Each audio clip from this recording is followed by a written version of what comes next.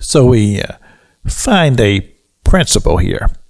Now we're talking about the story of when the children of Israel were about to cross over the Jordan River, and there was this tremendous city by the name of Jericho, and it was very well fortified, walls all around it, and these two spies had been sent in to check it out, and they had been discovered.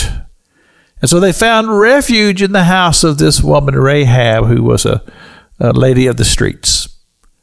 And she knew what was coming, because she'd heard all about it. She'd heard about the God of Israel, and she'd heard about how that they had defeated all these other tribes.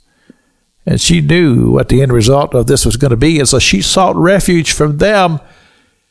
And they told her, says, look, if you stay in this room or this house, and you bring all of your loved ones here, and if you're in this house when we come, then you will be spared. And as I said yesterday in the broadcast, it was sealed by that scarlet cord that hung from the window, the one that they used to allow these two spies to escape.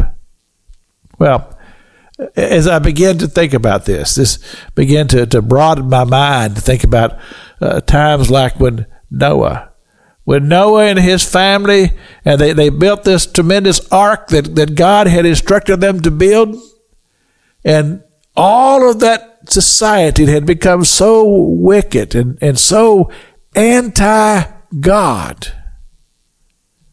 I'm sure that they probably made fun of the old man about this tremendous vessel that he's building here on dry land.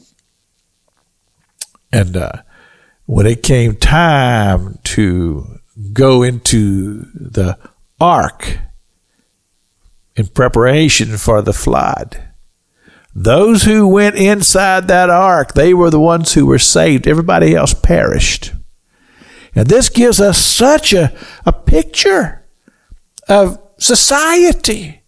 We've got people all around us. They mock God, and they make fun of the Christians and the ones that go to church on Sunday and worship the Lord. They say, oh, you're just so foolish.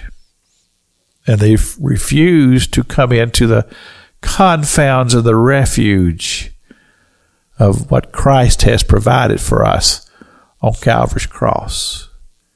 And they are smug about it. Look at us. We've got it all figured out. Look at them Christians. They're narrow-minded people.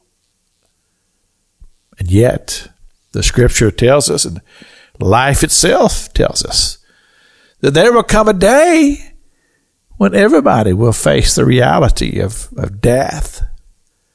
And what happens after death?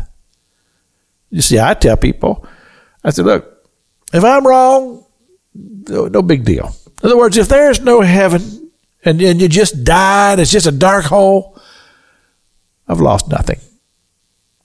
But if I'm right and they're wrong, pity the circumstances that they'll find themselves in.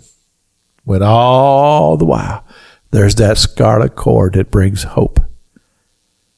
The blood of Christ. This is Pastor Jack King with the gospel on the radio broadcast.